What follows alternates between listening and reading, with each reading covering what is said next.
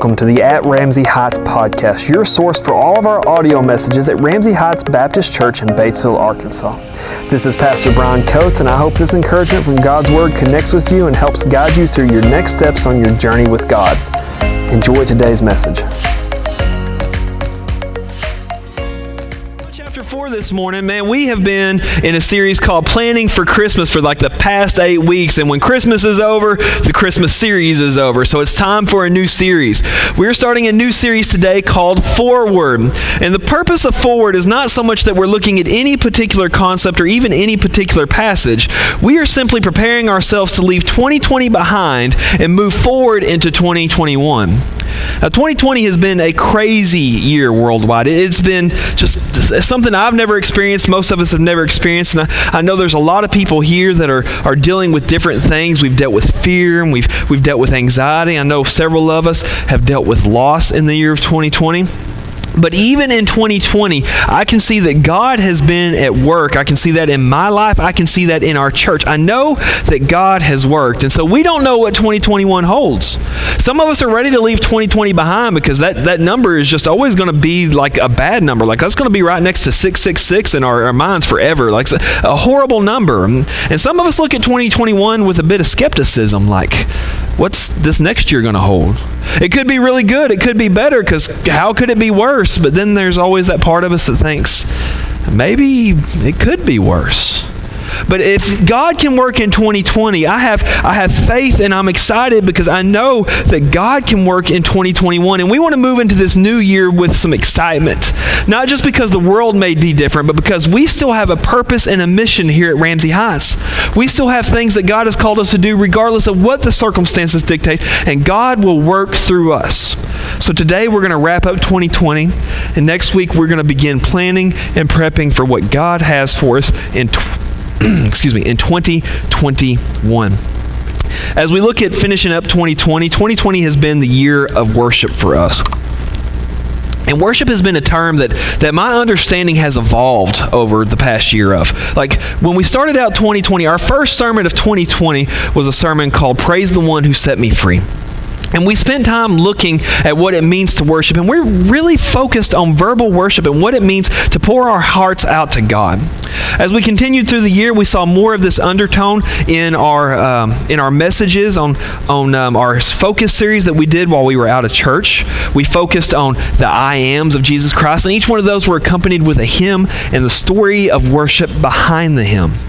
When we got to the summer, we went into the 23rd Psalm, and we looked at David's heart of worship as he poured out to God, "The Lord is my shepherd." And we learned that worship is about trust. So as we've kind of been going through this, I've been learning more about worship and what it means to worship, not just to sing in church, but to have a heart of worship. And I've been sharing that with some people around of what I've learned and what we've been learning as a church. And one of my coworkers named Dennis Smith was on a similar journey. He was looking into the word worship, and he pioneered a lot of research into worship. And through some of the discussions we've had and some of the things he taught me, I just wanted to share with you this morning what worship means to me now and what worship should mean to all of us. In John chapter 4, Jesus redefines the term worship. And it seems like that's not something that Jesus would do, to redefine a term, but he redefines the term not based on what people think it means, but what it means to God, or what it should mean to God. In John chapter 4, Jesus is traveling, and he's traveling with his disciples, and as he's traveling, he decides he has to go somewhere and makes a decision to go through Samaria. Now, you have to understand that at this moment, his disciples would have looked at him like, "No, Jesus, we're not going through Samaria." That's a region inside of Israel that most Jews wouldn't travel to. They would walk around Samaria. The reason for that is through the many exiles and problems the Jews had, a remnant was left in Israel, and these people intermarried with other people of other ethnicities and other worship styles and other faiths. And they had developed this kind of new version of worship. Like they claimed to worship Yahweh, they claimed to worship the one true God, but they didn't do it how God told them how to do it. And so the Jews and Samaritans, they hated each other. They didn't want to be anywhere near each other. And Jesus decides, we're going to go right through the middle of Samaria to get where we're going. And all the disciples are going like, no, we can go around. We don't have to go to those cities. Those people hate us. But the verse 4 of John chapter 4, Jesus says that Jesus needed to go through Samaria. And I think the reason for that is Jesus had a plan and a purpose for meeting someone there. As we go into the story, this is the story of the woman at the well, but as we go into this story, we see that Jesus is doing a lot of things. And in this meeting that we're going to talk about today, it's the first time that Jesus admits to anybody outside of his little small circle that he is the Messiah. In Samaria, in the area that many Jews would not go to, this is the first time he looks at someone and goes, it's me. I'm the Messiah. And so we know that Jesus had a very stringent plan for what he was doing in Samaria. He goes through here and he meets a woman at the well, and we don't know her name. I wish the Bible had told us, but it doesn't. It just we call her the woman at the well, and we find out some things about this woman is that she had a very, very jaded past. She had spent her life hopping from man to man and hopping from husband to husband and living a life that by all standards that God was unhappy with. And with this, we see that she is thirsty for something. She's looking for something that she just can't find. If this man doesn't give it to her, she'll go try to find it with another man. And Jesus sees this in her, and he has this discussion with her about giving her living water. All of a sudden, as she asks, what do I have to do to give this living water? Jesus talks to her and he says, I know your past. He calls her out and says, well, go get your husband. And she says, well, I don't have a husband. He goes, yeah, that's right. You've had 5. And you're with a man now who's not your husband. Imagine a stranger walking up to you, coming up to you, talking to you at Walmart. Hey, how's the weather? You have a discussion about something serious, and all of a sudden he goes, I know what you did 7 years ago. You remember when you were out of town on business and 7 years ago and what you did? I know all about that. I know what happened in your house last Wednesday when the doors were closed and you didn't think anybody was looking. I know who you were 20 years ago back in college and high school. I remember the stuff that you used to do. What would you do in that moment if somebody walked up to you and started telling you all the things that you ever did wrong in your life? I'm running away. I don't know what y'all are doing. I'm leaving. And that's what this woman tends to do. She wants to push Jesus away, and she's going to start a discussion with him that is meant to push him away. We're going to read verses 19 through 24. The woman saith unto him, Sir, I perceive that thou art a prophet. Our fathers worshipped in this mountain, and ye say that in Jerusalem is the place where men ought to worship.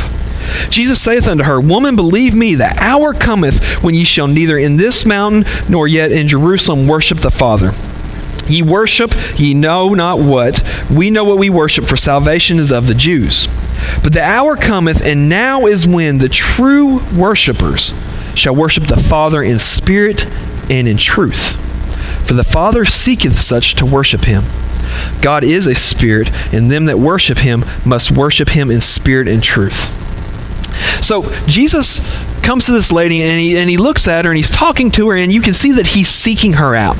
And the moment that he calls her out, because he knows that she has to repent of her sin, he knows that she has to acknowledge of her sin. The moment he calls her out and says, you've got dirt in your life. You've got filth in your life. The first thing she starts trying to do is trying to deflect. And in order to deflect, she brings up the topic of worship. For this woman, worship was a divisive topic. She looks at Jesus and says, you're a Jew and I'm a Samaritan, and there's some differences between us. My fathers say that we worship in this temple on this mountain. See, the Samaritans had even built their own temple.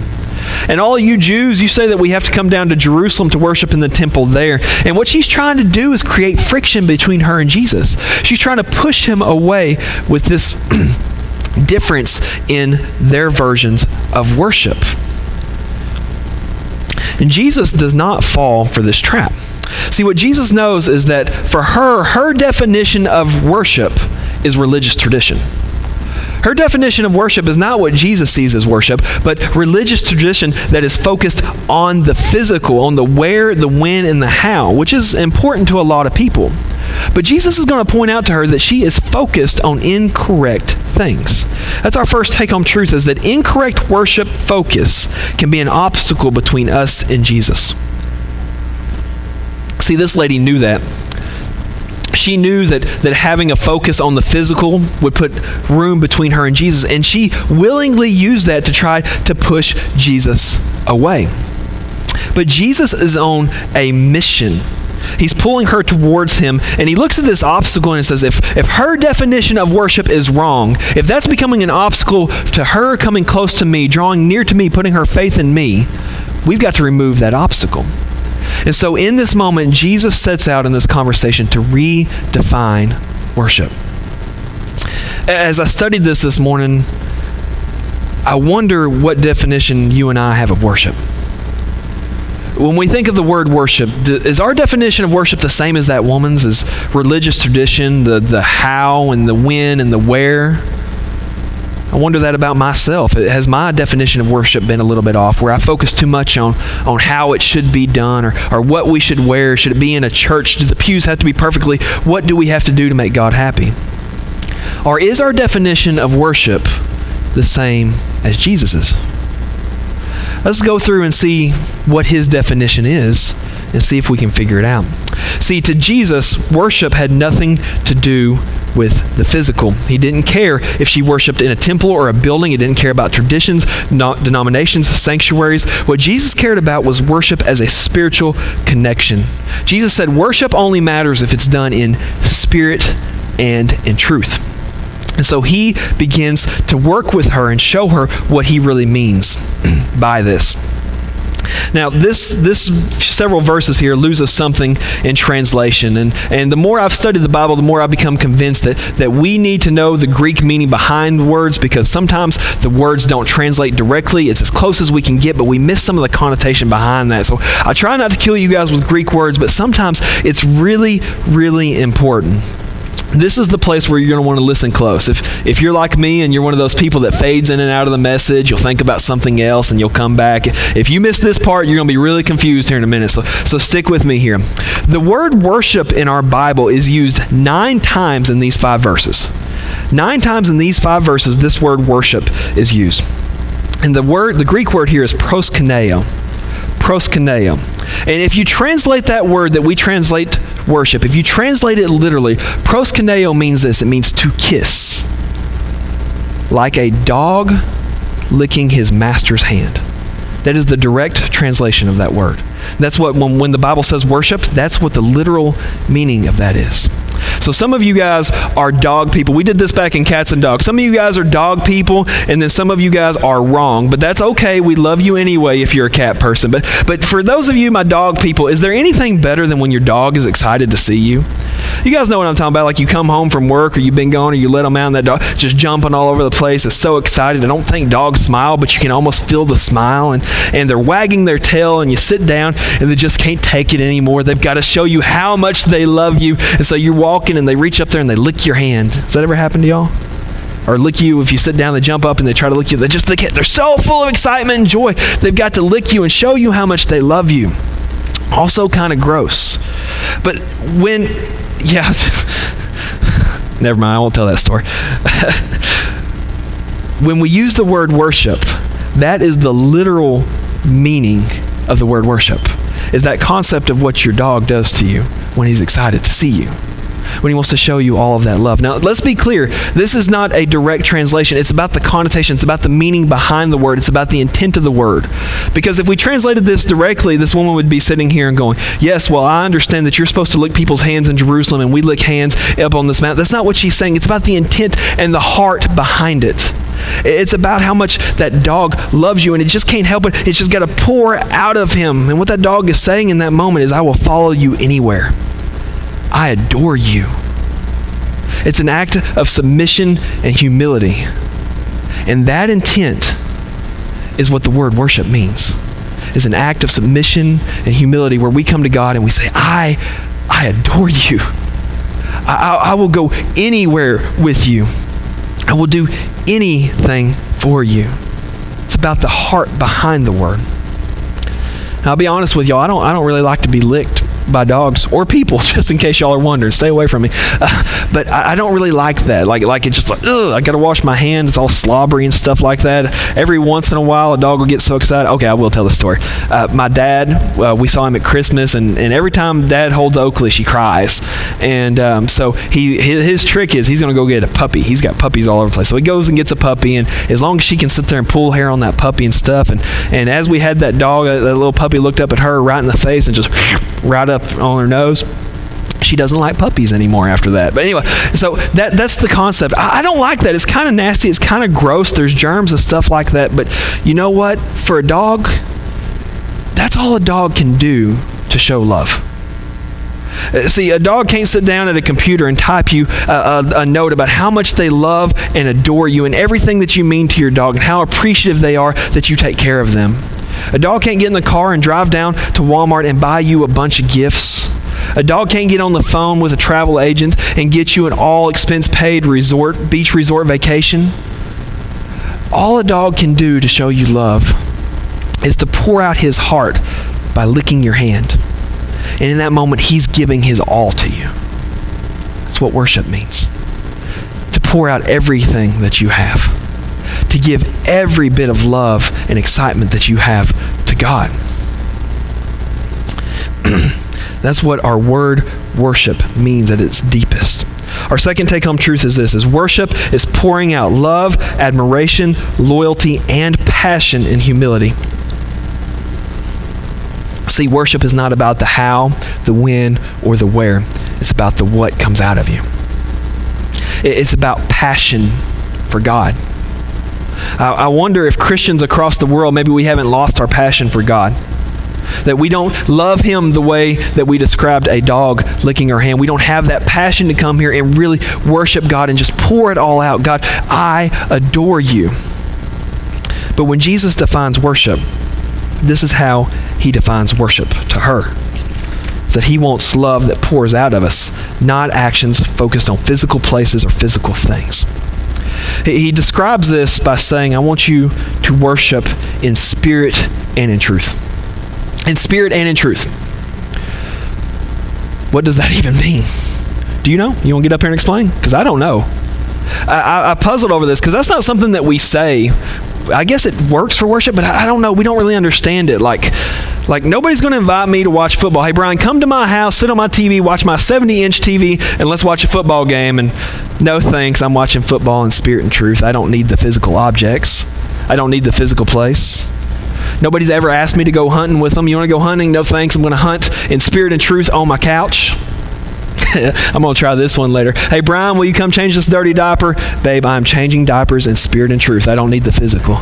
What does that even mean? And I've puzzled over this all week. I'll be honest with y'all. If y'all think I get in this Bible and it just all opens up to me, you're wrong. I puzzled over this, and I read answer after answer about what spirit and truth means. I even got on Google. That's how you preach. If any of you are called to preach, you just Google all your questions. What does it mean to worship in spirit and truth? And there's something like I kept reading the answer, but I just couldn't grasp what does spirit and truth really mean. And so I then did what I should have done in the first place. I asked God. I said, God, I can't grasp this. What does this really mean? Because I don't understand. What do you really want when you ask us to worship in spirit and truth? And as I prayed over this and I looked at this, I looked at verse 23, and what started to stand out to me is that the main process, the main word here was worship, proskuneo. But if you take that word out, there are three words that really stand out. The rest of them are just kind of, like transition words, but there's three words that really carry meaning in this, and it's Father, Spirit, Truth. Three words. Father, Spirit, Truth. Connected in this verse. What do those mean? And so as I began to look at this, I started trying to work through what do these three words mean if they stand alone. And Father is simple. That's God. We all know who the Father is. That's God sitting on a throne in heaven. So we've got that one defined. Spirit gets a little more tricky because you could go a couple different ways with it. To worship in spirit could mean that we worship in our spirit, in our innermost being, that our worship comes from within us. And I think that's 100% correct. But I don't know that that was Jesus' main intent when He said worship in spirit and truth. The other thing that it could mean is it could mean the Holy Spirit.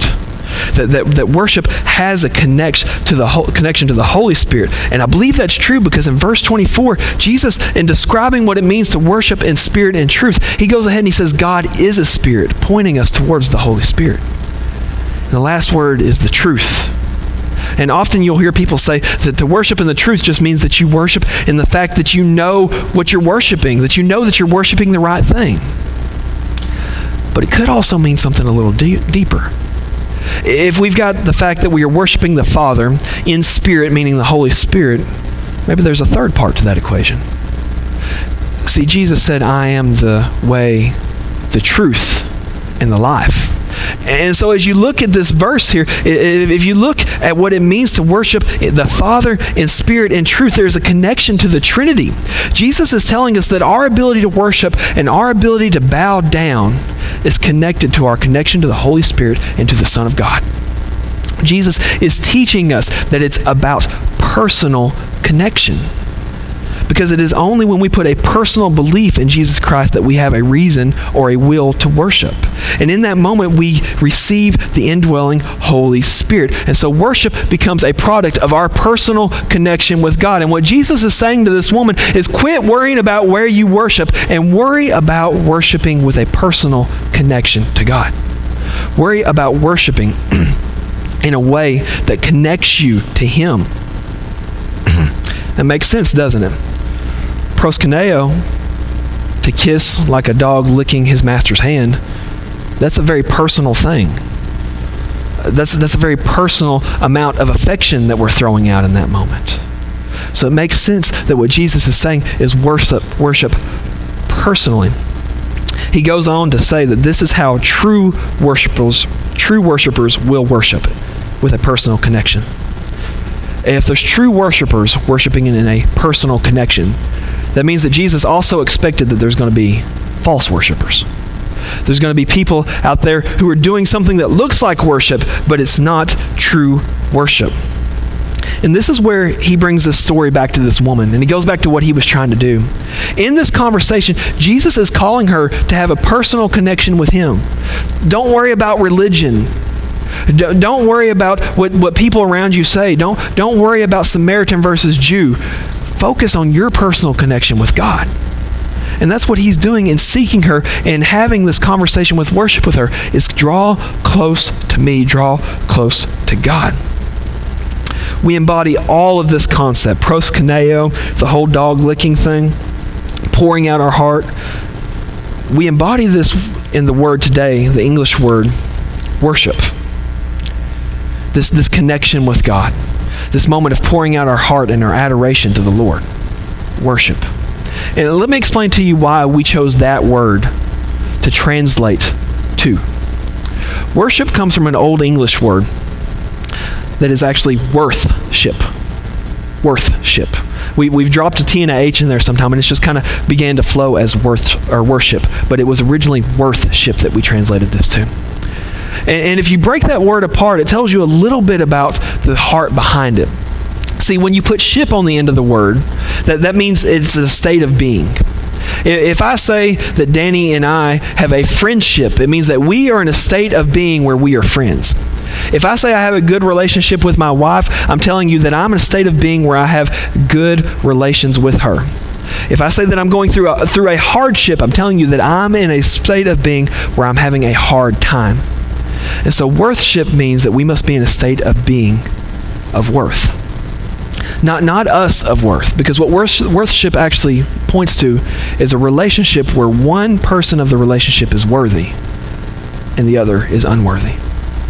And so when we say we worship or we say we worship, what we are saying is we are pointing to the fact that there is a God who is worthy and that we are unworthy. And it's an introspection, a moment of time where we assess my worth and my value versus the worthiness of God. And we find, if we're honest, that we fall short, that He is worthy and we are unworthy. This is our last take-home truth. Worship is an action of relationship between us and God, where we acknowledge His worth and our unworthiness. Worship is an act where we acknowledge His worth and our unworthiness. That's why we sing in church. Do you guys know that we sing for a purpose? It's not just a tradition. It's not just to wake you up. The reason we sing in church is not because it's something that God has demanded us to do. And let me throw this out here too, is music in and of itself is not worship. The songs we sing are supposed to help us focus on our worthship. When we sing the music, when we listen to praise music, when we have a song in our heart, the focus should not be that I like the melody. The focus is that it brings me back to a moment where I realize who I am versus who God is. That I am unworthy and that he is worthy. I wonder if, as we go through our song services here at church, as we sing, if that's really what our heart's honestly reflecting. Are we just singing the songs because we like them, or are we not singing at all? But that's what those moments of worship are for, and that's why we come together, is to collectively say, in this moment, we lay everything aside, and you and I, we're going to stand in this church, and we're going to collectively use song to help us focus on how good our God is and how unworthy of him we are. I'll throw this in here. I truly believe that God doesn't desire our lips to move if our heart isn't moving with it. Worship is a moment of reflection where we look at God. In verse 23, Jesus continues talking about worship, and he's explaining all of this to her, and that there's a true worship that comes in spirit and truth. And he says that true worshipers worship this way, and there must be false worshipers who are going to do it wrong. And this is what he says about this, and this maybe is the most important part of everything we just talked about. He says, God seeks those who worship this way. The Bible tells us that God has a desire for us to worship him in this way, to come to him with a heart of humility, to lay it all out. He doesn't desire false worship. He doesn't care if we get here and we sing songs with no heart. It means nothing to him. He wants our hearts to be focused on worshiping him, focusing on our difference in worth. And for that reason, worship is a repeated revelation that we focus on again and again and again. Worship doesn't just happen during worship time in church. Worship can happen in your car when you take a moment to reflect either through scripture or through song or just meditation on how great our God is versus how unworthy we are. It can happen at work. It can happen in traffic. It can happen in the moment when you're the most frustrated about anything, that we can focus on God in his worth and our unworthiness. I really believe that worship, defined this way, is the basis of salvation. You see, Jesus is having this conversation with a woman not because he likes to argue. He's drawing her to him. And he draws her to him through this conversation about worship, through this conversation about personal connection, about pouring out your heart to God instead of a religion. And the story goes on to tell us that she gets it. That in this conversation, she begins to look at her worth versus the worthiness of God. And she looks at Jesus and she asks a question without asking a question. She just makes a statement, but I kind of see her as kind of smiling at him and looking at him after this conversation. And she goes, there's a teaching that one day the Messiah will come. You can kind of see her eyebrow raising. And what she's doing is she's asking Jesus is like, how could you know what God wants? This revelation came to her through this discussion of worship. And Jesus looks back at her after she asked about the Messiah, Brother Danny. Jesus looks back at her and he says, it's me. I am the Messiah. I am the one who desires your worship. I am the one who desires a personal connection with you. And we never know this woman's name, but what I can tell you about her is she became a follower of Christ that day. Because what the Bible does tell us, that after having this discussion of worship with Jesus Christ, she leaves the well. She doesn't even take her pot of water with her, and she runs back to the city, and she begins to tell everybody, let me tell you who I met. Let me tell you what he can do. And people came running to meet Jesus in this moment. And that is the point of worship for us. It's a moment where we look at God and we say, God, I'm so unworthy of you. And isn't that what it takes for us to place our faith in Jesus? For us to come to know him? For us to experience salvation is a moment where we say, God, I'm unworthy. But you loved me enough to die for me. And God, for that, you are worthy of all the praise. Maybe this morning we're in here and we've never came to that understanding of our worth, our unworthiness versus his worthiness. And maybe it's time for the first time to place your faith in him. And if you've already done that, you're probably a little bit like me, where we need to take a step back as we end 2020 and go into 2021 sure of ourselves that we can continually look at the worthiness of God and humble ourselves before him.